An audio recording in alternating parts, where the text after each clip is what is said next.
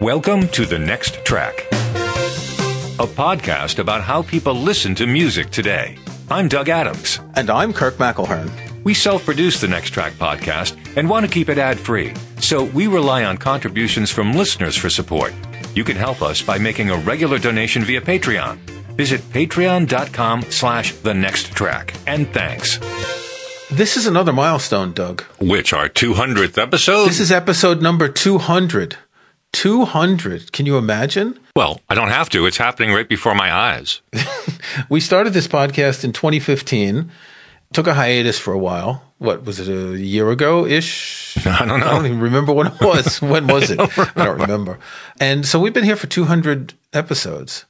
And so before we started recording, we were talking about how it may not have been a very good year, but it was a very good year. And that reminded me of the Frank Sinatra song from 1965.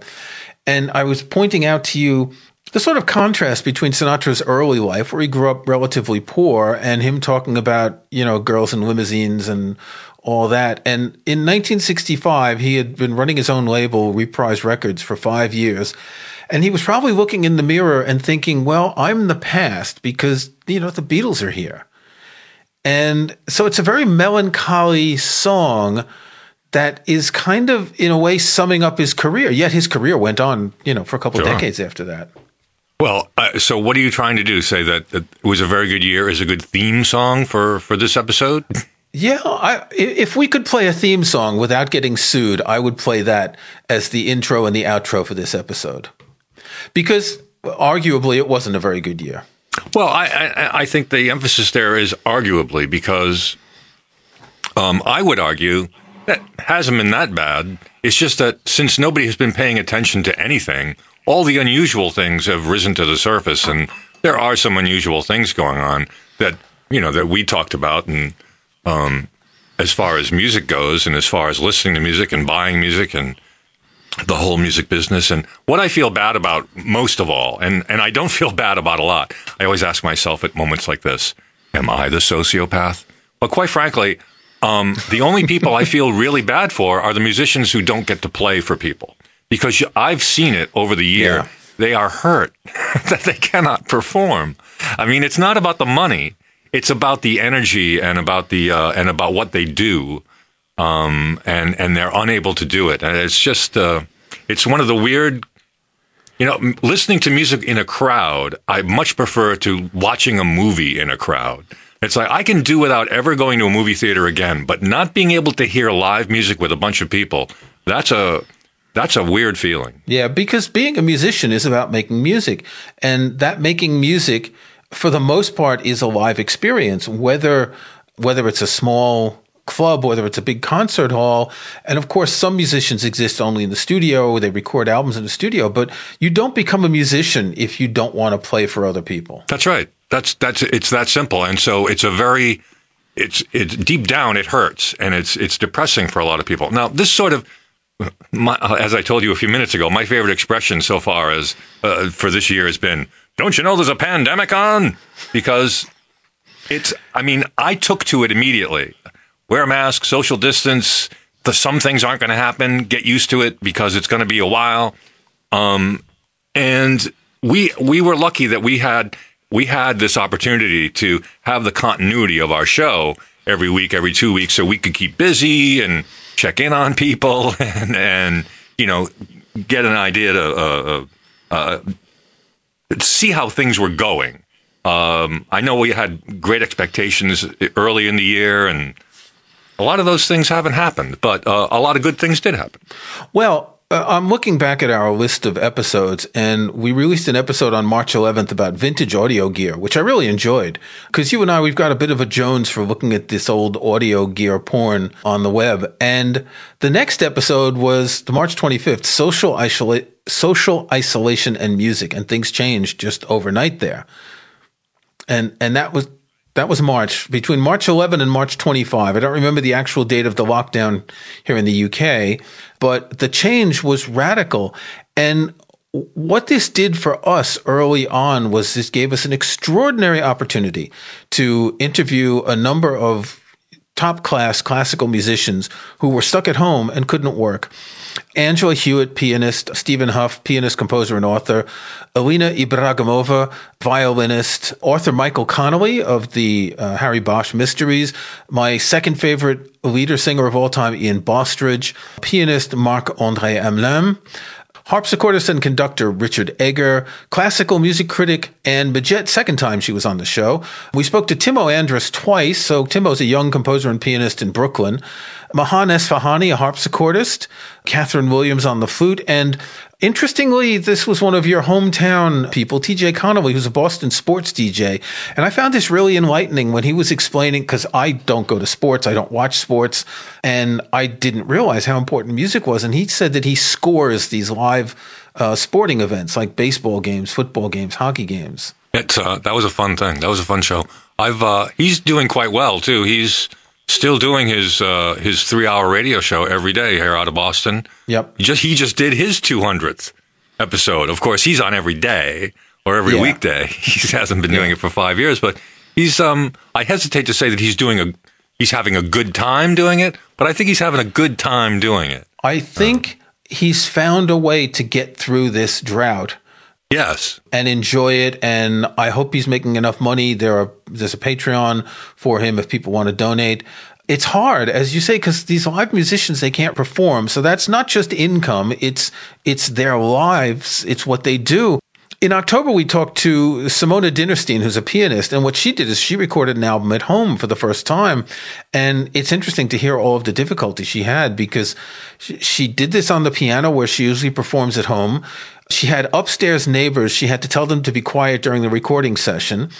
Her family and her producer were in the kitchen downstairs. So it's a really weird feeling when you're used to being out there on stage in front of people and getting that energy from an audience. I loved her story, and I loved the fact that Timo Andrus is 2 degrees of separation from her because he consulted with her producer about how to record at home, and he went a completely different way. He's gone like, oh boy, I got something fun to do now. I know what I'm going to be doing for every day for the rest of my life.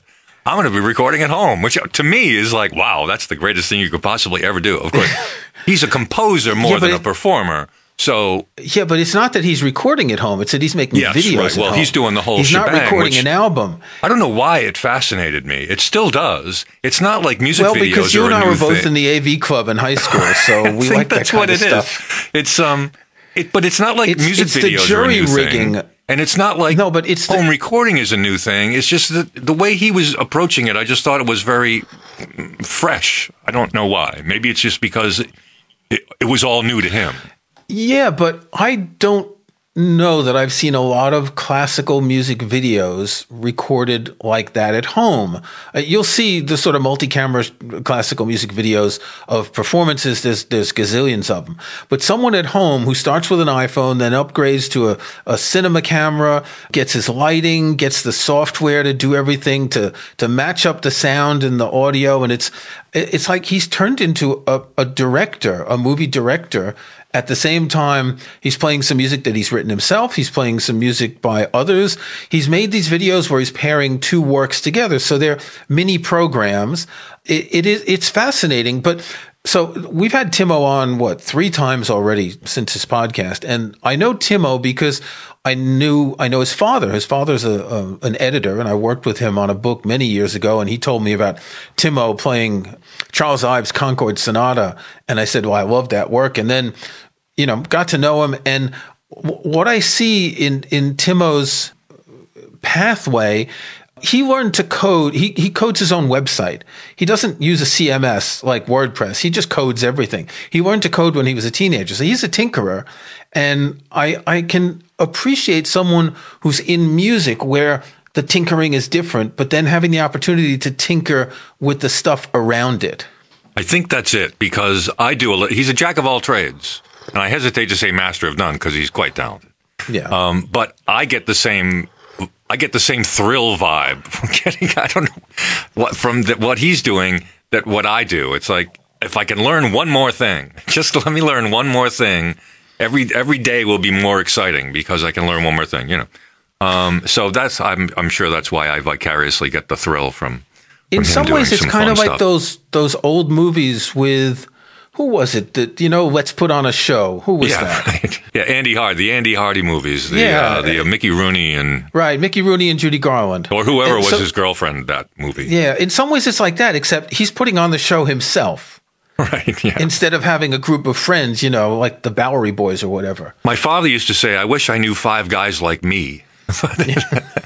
Because he'd want to record them all, but that's why he liked multi-tracking. That's why he liked working alone. It's like fun when you work alone. You have total control.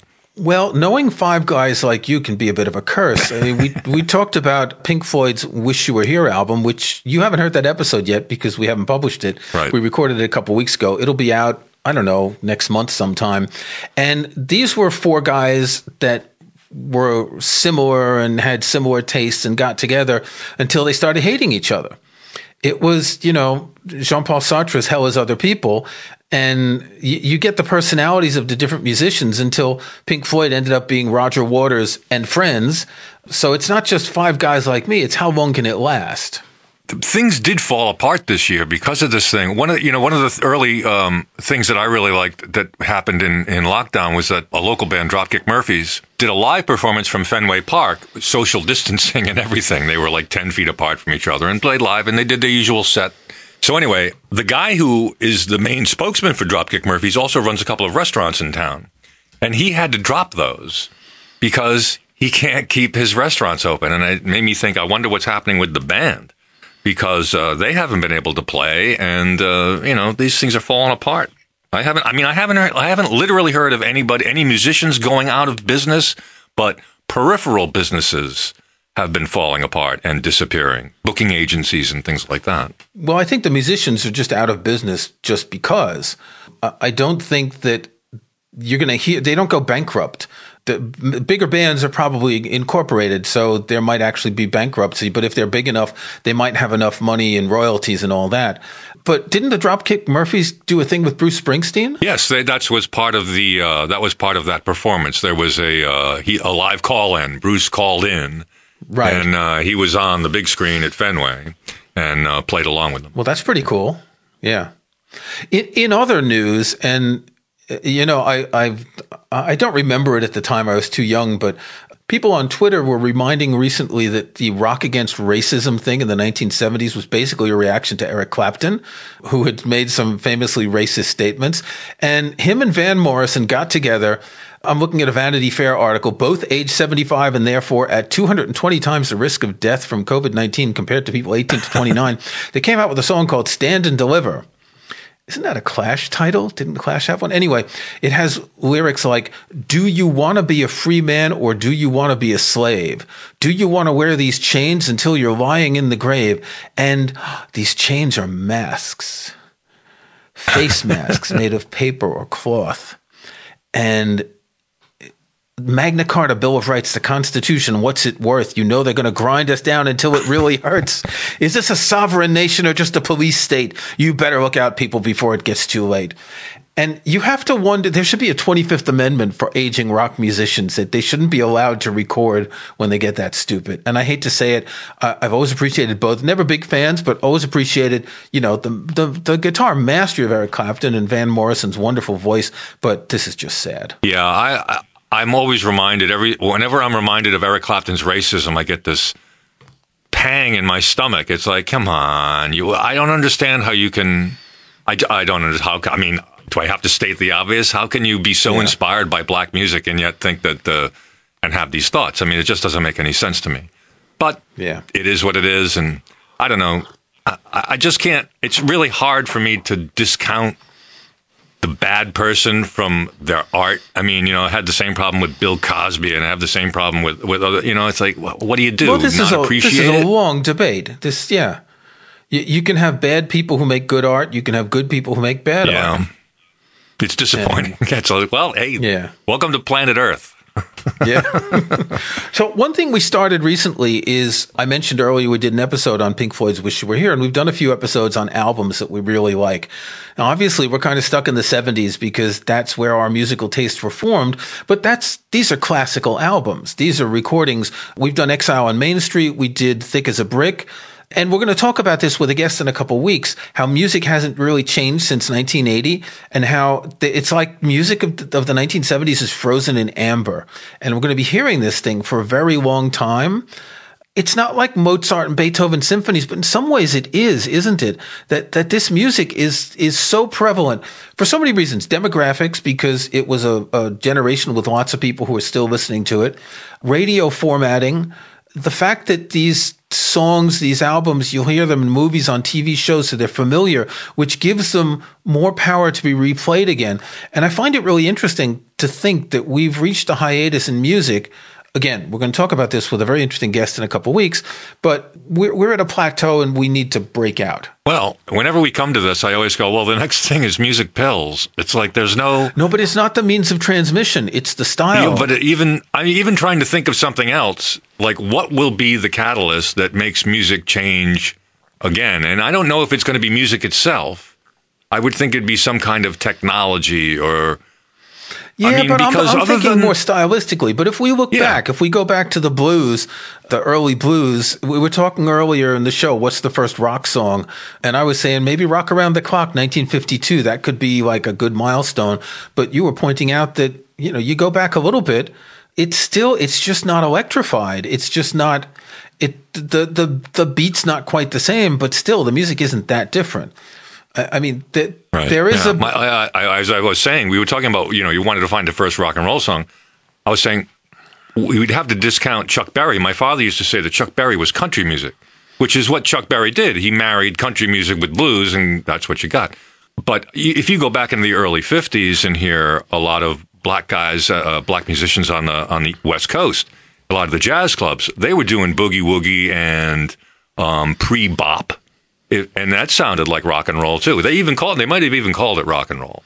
And even Robert Johnson, when you hear his songs that start out with that that's it's got the it's the beats on the first note there, and it's got that same kind of rhythm. So yeah, maybe it's never going to change. Maybe, we had the whole period of symphonic music, which is everything from, small to big symphonies, chamber orchestras, etc. That Western classical art music, roughly, let's say from the Baroque period to the 19th century, early 20th century, when things started changing. So that was centuries. Maybe in rock music, we've got the same thing. It's going to go on for centuries until something else comes in. We still haven't appropriated all the world music. It's like, we haven't done it yet. There's still some African stuff, and I'm sure some Asian stuff that could be brought into popular music somehow. I mean, we see a lot of Latin coming in, and that's only because of the population is more Latin now in the United States. That's not new. Hearing. No, it's not new. It's more so, but it's not new. Yeah. Herb Alpert and the Tijuana Brass. They're 50, 60 years old. But I mean, you hear it more now. I think you hear it more. You hear. I like South American music, Central American music. Yeah. And so I'm definitely more attuned to it. So I wanted to just mention a couple of musical discoveries that I made this year. I rediscovered A Certain Ratio. We discussed this a few episodes ago. Their latest record, ACR Loco, is extraordinary. Now, we did an episode on disco back in the day, and neither of us really liked disco then, but we can appreciate it now.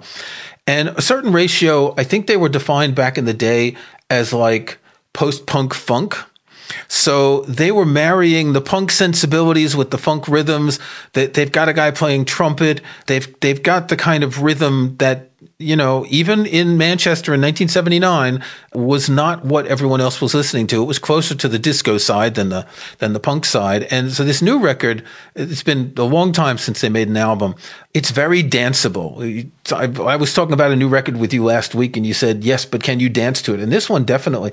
It's become, I hate to say it, my go-to record for cooking, because it's loud enough that I can hear it over my KitchenAid or when the fan is on in the oven, that sort of thing. And it's got that rhythm that keeps me moving. It's a little bit less than an hour, so that's about the amount of time it takes usually to cook something like made a lamb stew the other day. It's really my new go-to album for cooking. My previous go-to album was Brian Eno's Another Green World. That's funny. But that's different. That's a different kind of, there's a lot more mellowness there. I hadn't really thought about it. But when I cook, I like to listen to Animals by Pink Floyd. I don't know why. It's a good one. Has different parts, you know? Yep. And some of the tracks are very long, so that takes you through long things like, you know, dicing 12 onions, lots of things to think about while you're, you know, stirring the pot, whatever. Yeah. Rediscovering, that's funny. I was wondering if I was going to get a chance to mention this again. I rediscovered JoJo Gunn from the 70s. This was a band that never really did a lot of great stuff, but they put out 3 or 4 records in the early 70s that were produced by Bill Szymczyk, who also produced the Eagles.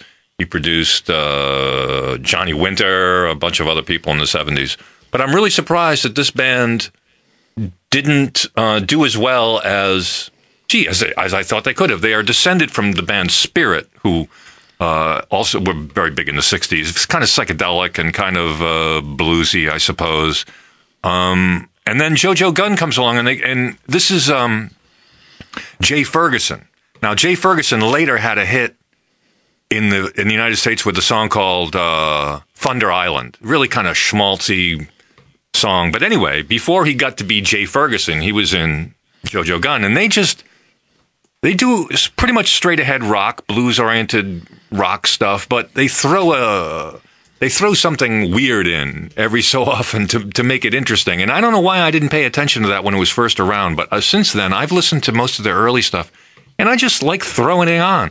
And I've been finding other 70s bands that I ignored, and finding that they were recorded really well, and they actually had good music, but nothing ever became of them. Mother's Finest is another one that just pops into my head. But it's really funny, and I hate the thought that I'm stuck in the 70s. It's really embarrassing. I feel like it's a scarlet letter. That I thought it was reasonably more hip than that, but I guess I'm not. It's been one of my great regrets that I'm still stuck in the 70s. Our musical tastes are really influenced by what we hear when we're teenagers, I think, because that's the time that our brain's developing the most. We've talked earlier about the social identification of being a fan of different kinds of music to fit in with people around you. Same thing here. So I want to just mention another rediscovery, and this is older music. I think in our episode about William S. Burroughs, Casey Ray mentioned Bill Laswell. Bill Laswell was a downtown avant-garde musician in New York, and one of the most influential albums for me was his 1981 album, Memory Serves. He was in a band that was called Material. And the same year was a record by Massacre called Killing Time that came out. Now, Massacre was even wild. Memory Serve was fairly wild, but Massacre was even wilder. It was Bill Laswell, drummer Fred Mayer, and guitarist Fred Frith. And if you know Fred Frith, he can be pretty wild. Memory Serves was Laswell, Marr, and Michael Beinhorn playing all sorts of synthesizers, tapes, and things like that. It did have some Fred Frith and a couple other guitarists. It's described on Wikipedia as a no-wave band. No-wave referring to a handful of groups, particularly the compilation that Brian Eno did. They were New York punk in some ways. And the Brian Eno record had bands like, if I remember correctly, James White and the Contortions, Teenage Jesus and the Jerks, which was with Lydia Lunch and a couple of others.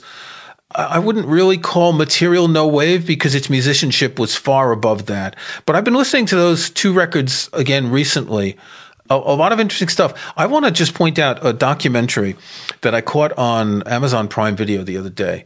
I was doing the Amazon Shuffle where you're looking through the things and you look at this and then you see people who watch this also watch this. So I'm flipping through the also watch this. And there was a documentary called Shadow Man about an artist in New York called Richard Hambleton. Now, if you were in New York around the early 1980s, you would have seen this guy's work all over the place on walls. He made these black sort of eerie creatures on walls. He'd go out at night and he'd do them apparently he was a big influence on Banksy. Now, around 1983, 1984, I had an early publishing venture with a bunch of friends, a little magazine called Bogus Review. We published 2 issues of it.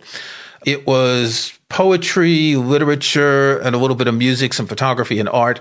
In the first issue, we interviewed the Bongos, which were a New Jersey band that had a really popular song back in the day. And in the second issue, and I'd totally forgotten about this, we went to speak with Richard Hambleton. I don't know who put me in touch with him, but we went to his studio and talked with him for a while. And so he had gotten to the point, this was 1984. I had no idea he was just about to expose at the Venice Biennale. But we got one photo in the magazine of a street painting and another one of a studio painting. I had totally forgotten about him, and he was an artist who was omnipresent. So his career was extremely weird and interesting, and he was a drug addict, and he was homeless, and then he got found again by some art dealers. Giorgio Armani sponsored a big thing. Boxes. Yeah. I'll put a link in the show notes because really, if you're interested in New York in the 1980s and the art scene, you got to see this. He was the three big artists back then were Keith Haring, Jean-Michel Basquiat, and Richard Hambleton. And I had no idea at the time that this guy was so famous, even if he wasn't famous. So I found this really interesting. Now, unfortunately, the documentary didn't have any music from the time. That costs money to license music, but it needed to have some, really gritty Lower East Side music from that period. Speaking of music from a period, Wonder Woman 84 has just come out, and I'm not really in a rush to see it myself, but I wonder if there's much 80s music on the soundtrack. According to Wikipedia, most of it is a soundtrack by Hans Zimmer, or Henry Room, as his name would be translated. But there are a few songs, Welcome to the Pleasure Dome by Frankie Goes to Hollywood, M.E. by Gary Newman, Rio by Duran Duran. I don't think you could score a movie like that with just contemporary songs, because people who watch those movies are used to them being scored by composers. The classical orchestral film soundtrack is part of the style. The timpanis, boom, boom, boom, boom, when things get serious, and the pizzicato violins and the quivery flutes and all that. Why don't they just license the planets, and they can use all the sound from Holst? And because to me, that's what it's on. Dun, dun, dun, dun, dun, dun, dun, dun, dun, dun, dun, dun. I mean, whenever you hear it all the time. Anyway. No, I probably won't watch that. But I was just surprised. 1984, I think we're going to hear some New Order. We're going to hear some, Happy Mondays. We're going to hear some A Certain Ratio. What is there going to be? Yeah, or even some Clash. Anything, or 80s, anything that would have been around then. Some Bruce Springsteen. I give him credit for getting Rio in there, Duran Duran, but that still does not signify to me 80s. That just signifies Duran Duran. That's... Yeah, and MTV. Yeah, it doesn't feel like 80s real music.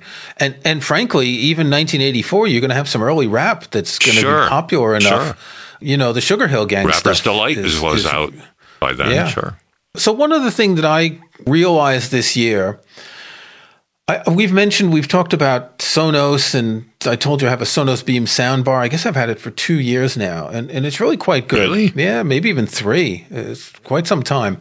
And Sonos came out with a new soundbar, the Arc, which is a lot bigger. It's about twice the price, and it's got more directional speakers and all that. But here's the problem.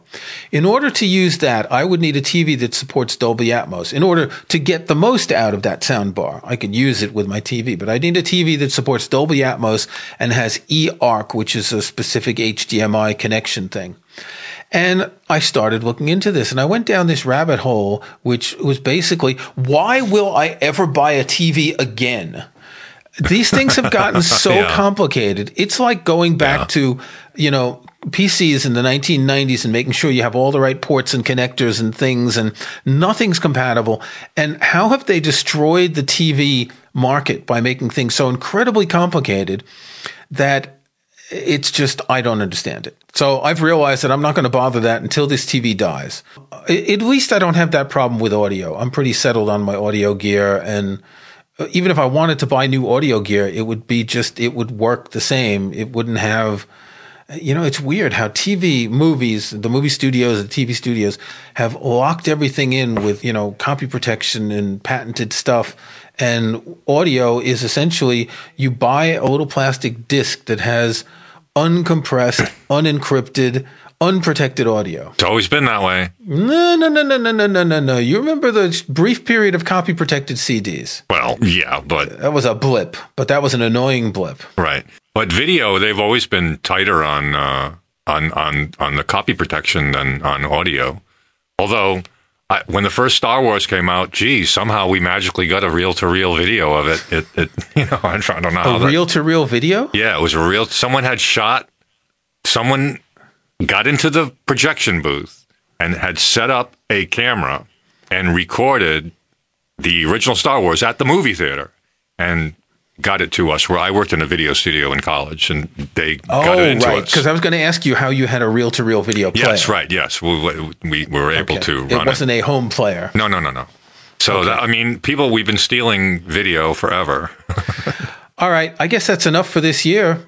We're not going to really do next track picks, are we? No, I don't think it's necessary, because we've got enough. We just mentioned a couple of albums that we've been listening to. So. We did. Okay. All right, that's enough for this year. In case you hadn't heard, this was episode number 200 of The Next Track. Thanks for listening.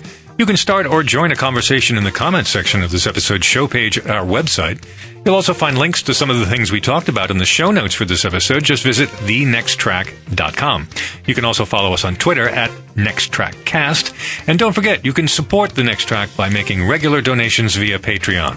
Visit patreon.com/thenexttrack. I'm Doug Adams, and for Kirk McElhearn, thanks again. We'll talk to you next time.